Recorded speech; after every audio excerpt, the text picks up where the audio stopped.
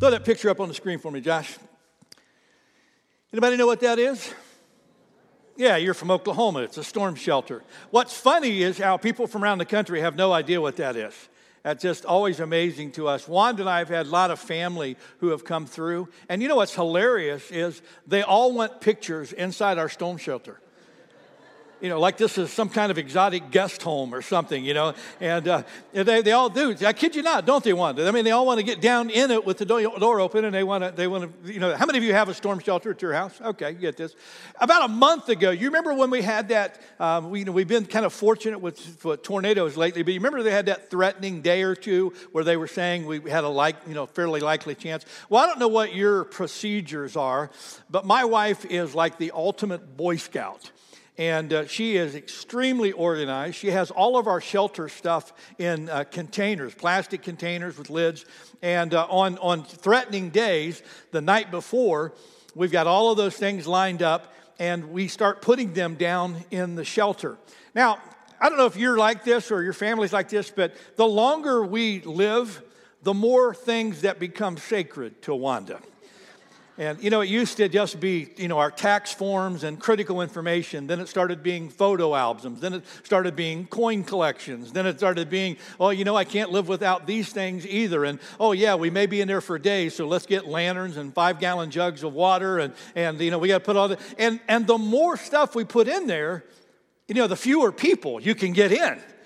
And it's like when we built this thing, I mean, that storm shelter is probably like an 8-foot square or something. I mean, it's fairly sizey. And when Wanda asked the guy when they were putting it in, you know, how many people can you get in there? And the guy said, well, it depends on how big the storm is. You know, the bigger the storm, the more people you can crowd into it. But the more stuff we've had, now we have so much stuff in there. If we do have to go to the storm shelter, Wanda and I toss a coin to see which one of us get to go in with our stuff.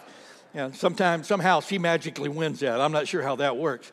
But when we were doing that last month, we were getting everything down in there the night before. And when we got everything in, you know, we said, okay, well, let's go ahead and just, you know, close it up. And we won't lock it, but we'll at least put the lock on it. So I shut the big metal door, but it wouldn't latch. And I thought, oh, no, what do we do?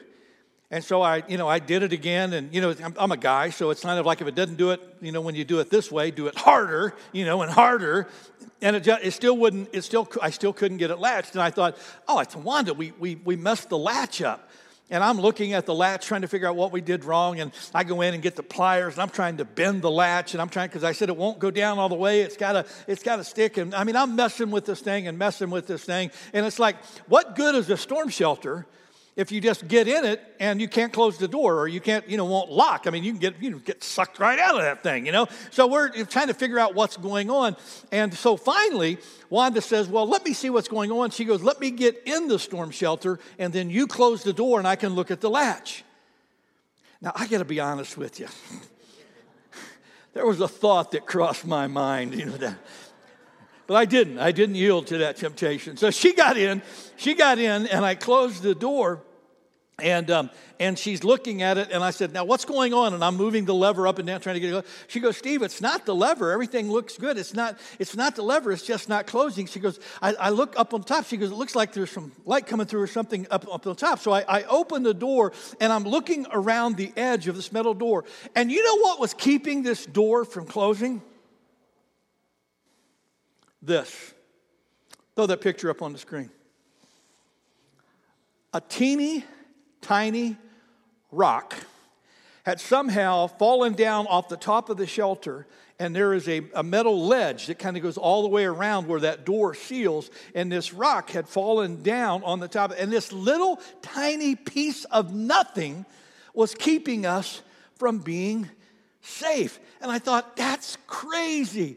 I mean, we had everything valuable to us. We had everything, but it was all exposed because one little thing got in the way.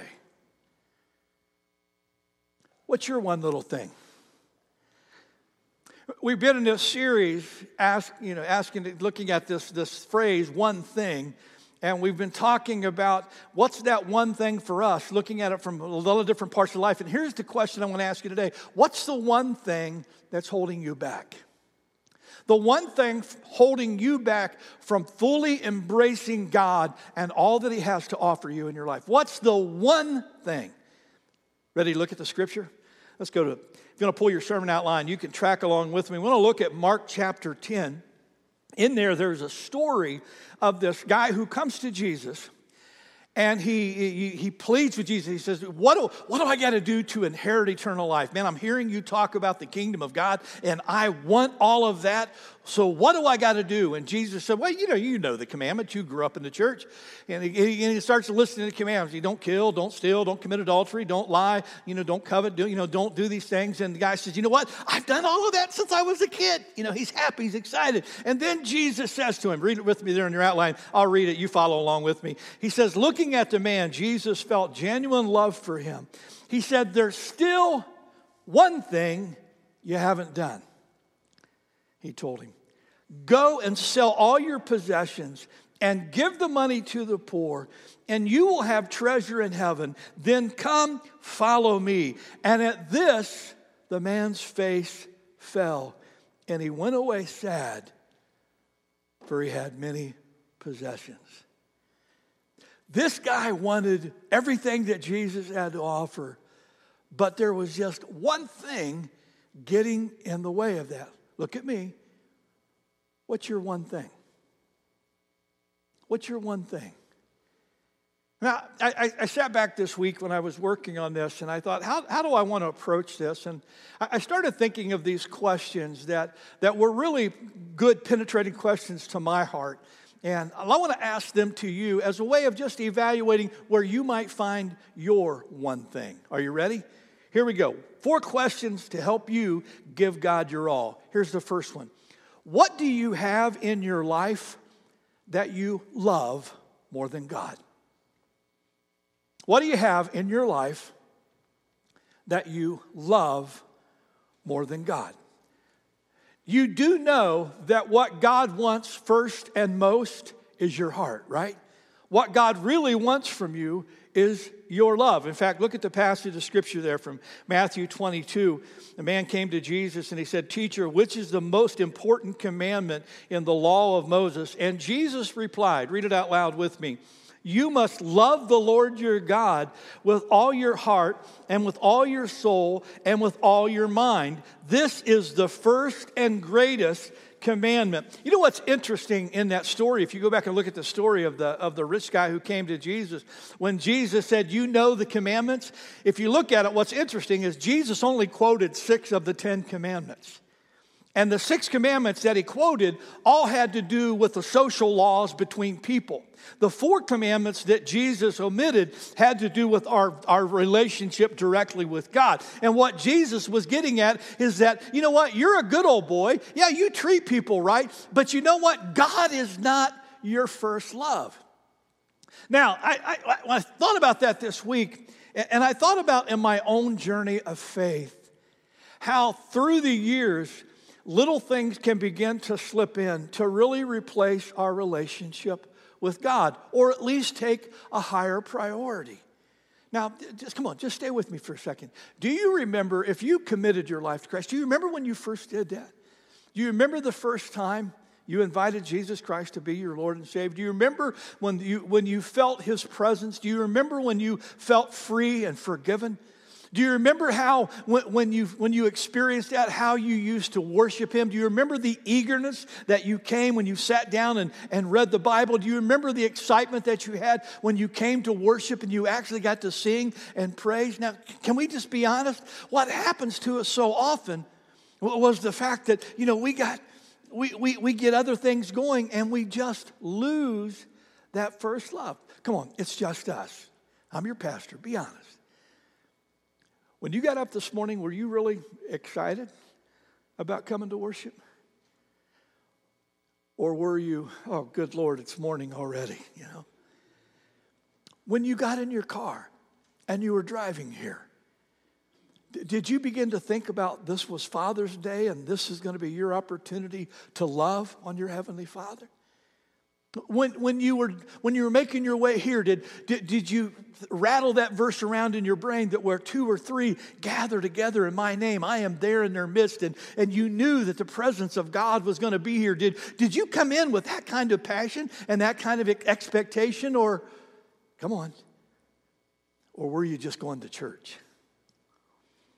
You see, that's where that love begins to fade away. I love James Emery White is a pastor in the South, and I love he blogs, and I love reading his blog and the thoughts that he has. And he wrote this a few years ago, and I just thought this was so cool. He was reflecting on a visit that he did to the Soviet Union after the wall came down and the fall of communism, and churches were actually beginning to be able to meet publicly again. And he was there with a few others to speak to pastors and do a few different things. And here's what he said. He said, one night a group of us went out to the famed Bolshoi Ballet. He said it was a long, wonderful evening. And after we took the subway back to where we were staying, the students that we were with from Russia said, come, let us celebrate. And he said, the other two professors with me were as tired as I was, but the students seemed so intent on us joining him, so we did. And then we found out what the celebration, what that meant to them. They wanted to gather in the dining hall and sing hymns and worship God. And we did, late into the night, with more passion and sincerity than I've ever experienced. He goes, it didn't matter that we didn't know how to sing in Russian. We worshiped God together. And he goes, and I went to bed that night puzzled. He goes, I'd never seen such a passion for spontaneous and heartfelt worship. He goes, I was curious as to why they were so ready and eager to worship like that and to offer God love and honor. He goes, I received my answer the following Sunday when I was invited to speak at a church in North Moscow. He was formerly an underground church that met in secret, so many churches had done, and now they were meeting openly in a schoolhouse. He goes, I had been asked to bring the message that Sunday morning. He goes, I didn't know that I was in for a long wait. He said the service lasted for 3 hours. He said there were 3 sermons and 3 different speakers with long periods of worship in between each message. He goes, I was to go last. He said, when it was over, I talked a bit with the pastor of the church. He said, I was surprised, not only at the length of the service, he said, but the spirit and the energy of the people. He goes, throughout the entire 3 hours, they never let up. In spite of the length of time, they never seemed to tire. And in the end, they didn't seem to want to go home. In the States, I told the pastor, you're doing well to go a single hour before everybody's looking at their watch and wondering when it's all going to be over. He said, then the pastor said something I'll never forget.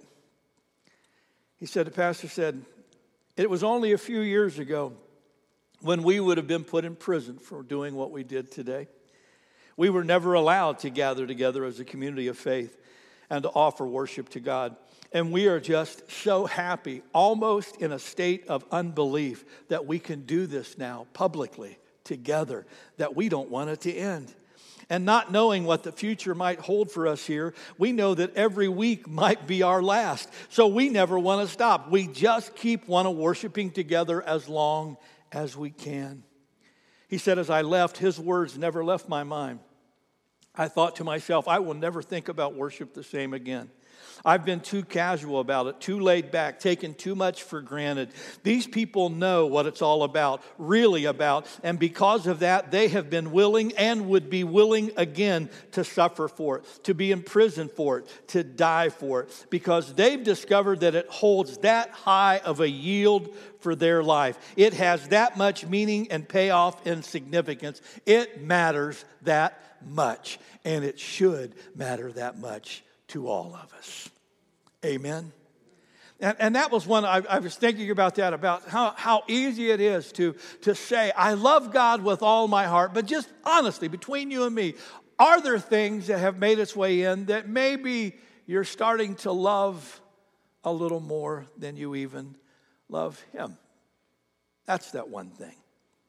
Another one thing might be, another question we can ask is, so what area of obedience have you withheld? What area of obedience have you withheld? James says that to him that knows to do good and doesn't do it, to him it is sin. And I began to think about, for some of us, there are things that we know we should do as a part of the Christian faith, some things that we should do in relationship to our walk with God. But can we be honest? Some of us just don't do. Like what? Well, let me give you 3 that I've experienced through the years as a pastor. One is giving. One is giving. Now, relax when I talk about giving. Relax. Can I just be honest with you? I don't work on commission, okay? So I don't get a higher cut if you give or don't give. It doesn't work that way. But the Bible is so clear that everything we have comes from God. Every single thing. And what God says in His Word is that we need to recognize that by setting aside at least the first tenth of all that we have, of the first tenth of our income, and giving that back to the causes of God. That's all He asks. Everything is His, but He only asks back 10%. But do you understand how hard that is for so many of us to do? We're like the rich young ruler, even though we might not think ourselves rich. We cling to what we have with both hands, and we have a hard time sometimes letting it go to God. So interesting. Martin Luther said many years ago, he said, you know what, a man's wallet is usually the last part of him to be converted. And I think there's some real truth to that. How about serving? Serving is sometimes an area of obedience that we shy away from. Look at me. I want you to hear my heart with this. If you're a Christ follower, if you've invited Jesus Christ into your life and His Spirit truly does live in you, then here's what you need to understand. You are just as gifted and you are just as called to ministry as I am. Amen? Now that means all of us. Look what the passage of Scripture says. Look at what Paul says right there in 1 Corinthians. He says, now here is what I'm trying to say. Read it out loud with me. All of you together are the one body of Christ, and each one of you is a separate and necessary part of it. Some of you are familiar with the Pareto principle, which talks about the 20% of what you do gives you 80% of the return for your effort. And we talk about how that statistic is so true all through organizations. And it's true in churches. You know, in churches, in most churches, 20% of the people do 80% of the work. 20% of the people fill 80% of the roles. Go to any potluck dinner, and 20% of the people eat 80% of the food. You know, it just always works. Kind of works across like that. But that's not the way it's supposed to be. If you're a Christ follower, God has gifted and called you to ministry. So where are you serving? Can I give you another one? And this is the hardest one, I think, for all of us. Witnessing.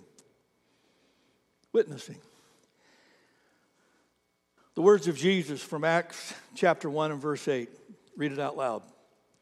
And you will be my witnesses in Jerusalem and in all Judea and Samaria and to the ends of the earth. Just a question, but think this thought with me. When's the last time you shared with anyone else what God has done for you? When's the last time you shared your God story with someone who needs a God story of their own? Now, what's happened for so many of us is we've become so paranoid about not forcing our faith on other people that we've stopped talking about our faith altogether. But you do understand we are the only link to this world that God has.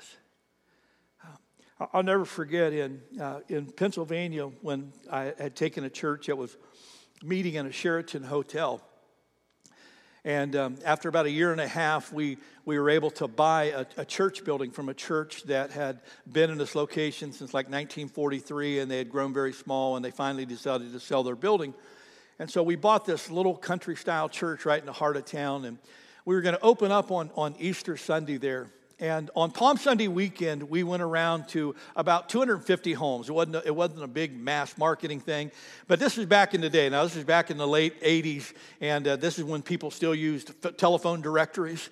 And we had these laminated phone book covers that had our church name on it. We went to 250 homes right around the church. We walked up and we knocked on the door and we said, "Hi, I'm from Laurel Highlands Church of God, and we're moving in down the street in this little building down here. And we just wanted to stop by and tell you we're going to be your new neighbors. If there service ever anyway that we can be of service to you, please let us know. That's why we're here, to serve our community. Here's a little gift. It's a laminated phone book cover. It's one way we just want to say hi and let you know we want to be good neighbors. And by the way, if you don't attend church anywhere, we'd love to have you come. That was all. No big high pressure. Giving a gift, saying if you don't attend church, feel free to come. Never forget, family right next door, the Dwyer family. That we gave those, they came that next week on Easter Sunday. And during Sunday school, some few months later, their little 5 or 6 year old daughter named Mylena committed her life to Christ. That fall, their teenage son, Tony, committed his life to Christ. Sometime during that rest of those months, the mother, Diana, committed her life to Christ. And I'll never forget, exactly 1 year later on Easter Sunday, Big Jim, big old guy, came to the altar and he committed his life to Christ, won the entire family to the Lord. It was so exciting. A few months after that, I came out of the office one day, and Jim and Diana were sitting on their porch drinking coffee. And I walked over and I got a cup of coffee, and I was just sitting there talking with them. And I said, hey, I got to ask you guys this. I mean, this church has been here since 1943. You guys have lived next door to it for how many years? Years and years. I said, why did you never go to this church before? Why didn't you ever come? And you know what they said to me? I'll never forget it. Nobody ever invited us. Nobody ever invited us. Let that sink in for a second. 75 to 90% of the people who come to church come because a friend, relative, or neighbor invites them. Jesus said, you are my witnesses. If we don't do it, it doesn't get done. What's the one thing, the one area of obedience that maybe you haven't followed Christ in doing? Maybe that's your one thing. Can I give you another one? What stronghold of sin have you yet to yield? What stronghold of sin have you yet to yield? Look at me. Hear my heart with this. Sin usually starts out as a little thing, but it wants to consume more and more. Here's where we make the mistake. Jesus said, I've come, that the enemy comes to do 3 things: kill, steal, and destroy. He wants to kill, steal, and destroy. And so he takes a little thing and tries to build it into a big thing, which is why we need to take care of disobedience and sin at a small estate. I saw a great example of this in the news last week. Throw that picture up on the screen. That little cutie right there on the left, that's Elena and her brother Hayden. They were playing in the kitchen. Their parents are both nurses, and their dad had just gotten off. Chad had just gotten off a 12-hour shift, and they were excited to see him. And it was on a Saturday morning, and they were excited, and the kids were fawning all over their dad, and they were trying to outdo each other in getting stuff for Dad. And they grabbed a glass. They were going to get him some orange juice, and they grabbed a glass, and Hayden and Elena started fighting over the glass. And when Elena yanked it out of Hayden's hand, she kind of bumped her arm on the door frame and knocked the glass loose. And she grabbed it, clutched it, and pulled it back to her chest real quick. And when she did, the glass shattered against her chest. And Chad, the father, said, "Freeze!" And her and Hayden just stood there. All the glass was now falling onto the floor. And so they helped the kids, kind of got them away from the glass, and they began to clean it up. And so then the mother, Megan, started checking Elena over and said, "Are you hurt, honey?" She goes, "No, I don't think so, Mama." And she looked, and there was just this little spot of red right here on her chest. And she said, "Are you bleeding?" She said, "No, Mom, I think that's cranberry juice." And her mom said, "We didn't have cranberry juice this morning, honey." And so they got closer, and sure enough, it was a drop of blood, but it wasn't bleeding anymore, and so they seemed to be fine. And so they got the glass, were cleaning the glass up, and they let the kids go and play, and everything seemed to be fine. But Megan, there was something that troubled Megan. And she got all the glass together, and she started piecing that glass back together, and she realized there's a piece of this thing missing. And so she brought Elena in again, and she said, "Honey, are you sure you're okay?" And she's, "I'm fine, Mama." She goes, "I'm just having a little bit of a hard time breathing sometimes." And immediately they got her in a car. They rushed her to the hospital. And when they got in and they began to do the test, what they discovered was that she actually had a punctured lung. She actually had a lung that had collapsed, and she had air filling her chest cavity, and it was getting more and more difficult for her to breathe, and they immediately began to get the air out. They inflated the lung, and they thought everything was fine, and we said, okay, we think we got her all back together, but Megan goes, you know what, I'm still not convinced. And as they began to do a check-in, you know what they found? They found this piece of glass. Throw that next picture up. That's the picture of Elena in the hospital. There you go. Throw that next picture up again. There's the piece of glass. What had happened is that glass had slipped into her chest and kind of got up in there where it could have remained for a long period of time. And Elena could have went on playing, and the parents could have went on playing, and they wouldn't have known that every passing moment that they're growing, this opportunity for something disaster happen was growing and growing. And when I read that story, I thought of, this is exactly what we're talking about when we talk about little things making their ways into our life and how we don't realize how deadly they can become. Something so simple as just getting angry at someone. You know, we all get angry at someone. How many of you have gotten angry at someone? Yeah. This week, how many of you have gotten angry? Yeah. This morning, you're already. Yeah. Yeah. Walking into the sanctuary. Yeah. It's a way of life. The Bible says where 2 or 3 are gathered together, there will be a fight. You know, that's kind of, it doesn't say that, but it should. You know, it should say that. But, you know, we get angry, but here's the deal. It's not a sin to be angry. That's just a part of the human experience. But what do you do with that anger? Do you realize when you hold on to it, when you nurse it, when you tuck it away, when you refuse to face the anger, deal with the anger, or forgive the offense, do you realize that what you're doing is making a place for the enemy in your life? That's what Paul says. Look at the passage of Scripture. Paul was writing to the Ephesians, and he said, if you're angry, don't sin by doing what? By nursing your grudge. Don't let the sun go down while you are still angry. Get over it quickly. Why? Read it with me, church. For when you are angry, you give a mighty foothold to the devil.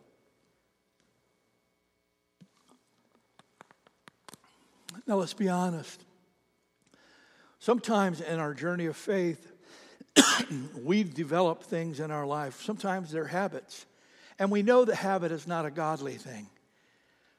But sometimes it gets such a grip on it that we just kind of turn our heads away from it rather than face what's going on and deal with it as a stronghold. Sometimes that's our one thing. Let me give you one more. What attitudes are keeping you from looking like Christ? What attitudes are keeping you from looking like Christ? Paul, again, in Ephesians 4, has some strong words to us. Read it out loud with me. Now your attitudes and thoughts must all be constantly changing for the better.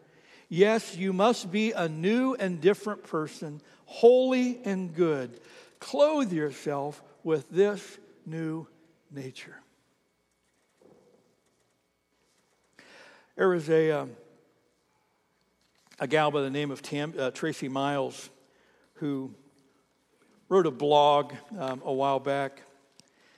And she was talking about how she hit a stretch of life where it just seemed like everything was going wrong. Car broke down. Her refrigerator went on the fritz, and just kind of seemed like thing after thing went wrong. And she said, you know what I discovered? She goes, I found myself just growing more and more discouraged, more and more cynical, frankly. She said, more and more angry at God. It's like, why is all this stuff happening to me? And she said, I just developed this negativity that kind of began to spill out in every area of my life. She said, then one morning, she goes, I'm reading in my Bible, and she goes, and I read this verse in James, count it all joy. Count it in all joy when you run into various kinds of problems. And she goes, okay, God, this is stupid. You know, who has joy when this kind of stuff is going on? My car broke down, running short on money, my fridge broke down. Who can have joy in the midst of this? And she said, I started thinking about that challenge for my life. And then I started getting really feeling guilty because I realized my attitude's my choice. You know, I can't control the things that go on around me, but I can control how I respond to that. And she said, then it hit me. It hit me who James was writing that passage to. See, these people James were writing to weren't people who were worried about refrigerators breaking down or cars breaking down. These were people who were being persecuted for their faith. People whose families were being separated. People who were being killed for choosing to be Christ followers. And as they were watching friends and family and all of this go on, James was saying, count it all joy. Count it all joy. In other words, the world is going to come after you. The world will do everything it can against you, but you get to choose how you respond. James says, choose joy. And Tracy said, that was the day I realized that the most ungodly, unchristlike part of my life had to do with my attitude. And that was something completely inside of my control. And she said it was there that morning that I bowed my head and I said, God, after you've done so much for me, I have nothing to complain about in my life. Take from me this attitude of negativity. Take from me this cloud of despair. Put in its place the attitude of joy. Jesus looked at this young man that day. The Bible says he loved him. And he really wanted this guy to be a fully sold out follower of his. And so he says to him, you know, man, you're close. You're really close. There's one thing you lack. I need to be first in your life. I need to be above all other things. And that held that one man back. What's your one thing? Maybe your love for God has kind of waned and slipped away, and maybe you need to reclaim that love. Maybe it's that one area of obedience that you know you're not following, that one area that you know you should, but I've just made 100 reasons why I'm not. Or maybe you've got that stronghold going on. Maybe there's a place that maybe you've even talked to God about it before, but it's still there and you've kind of walked away from it. Maybe today what you need to do is say, no, Lord, I need this stronghold to come down. Or maybe it's your attitude. Today, I want us to respond to that challenge of Christ. What's your one thing? Today, will you give that to Him? Rachel's going to lead us in this song, and then I want to lead us in a prayer. And I just want this to be your personal time of worship for just a couple of minutes. And whatever that one thing is for you, I just want you to offer it to God. Would you do this for me? Would you just cup your hands and just put them in front of you like this? And in a moment, I want to pray, but what I want you to do is just hold your hands like that. And I just want you to put your one thing, whatever it is that's there between you and God that you know you need to set aside. And I want you to give it to Him while I pray. Father, as we come to you, you are the way, the truth, and the life. You are the one who loves us above all others. But Father, we have to confess to you that even though you call us to love you with all of our heart, soul, mind, and strength, sometimes we don't. Sometimes we allow other things to slip in and to take priority in our life. Sometimes it's other relationships. Sometimes it's other things we've got going on. But it's so easy to drift away from you. And Father, today we put our one thing in our hands before you. That lack of love, that lack of obedience, that stronghold that we face, or that attitude that we know is not of you. And Lord, we lay it before you and we ask, God, would you take this from us? Would you remove this from our heart? You look at us just like you looked at that rich young ruler. Lord, we know you love us today. And so by your grace, would you just wrap your arms around us this morning? Would you remove this from our life? Would you take priority in our hearts and in our lives above all other things? Lord, I know that you wish that the story of the rich young ruler had been different. You didn't want him to leave. You didn't want him to walk away. You wanted him to embrace the abundant life. But there was that one thing that just got in the way. Father, today we give you that one thing of our life. And we commit ourselves wholly, fully, and completely to you. In the precious name of our Lord Jesus Christ, we pray. And everyone said, amen.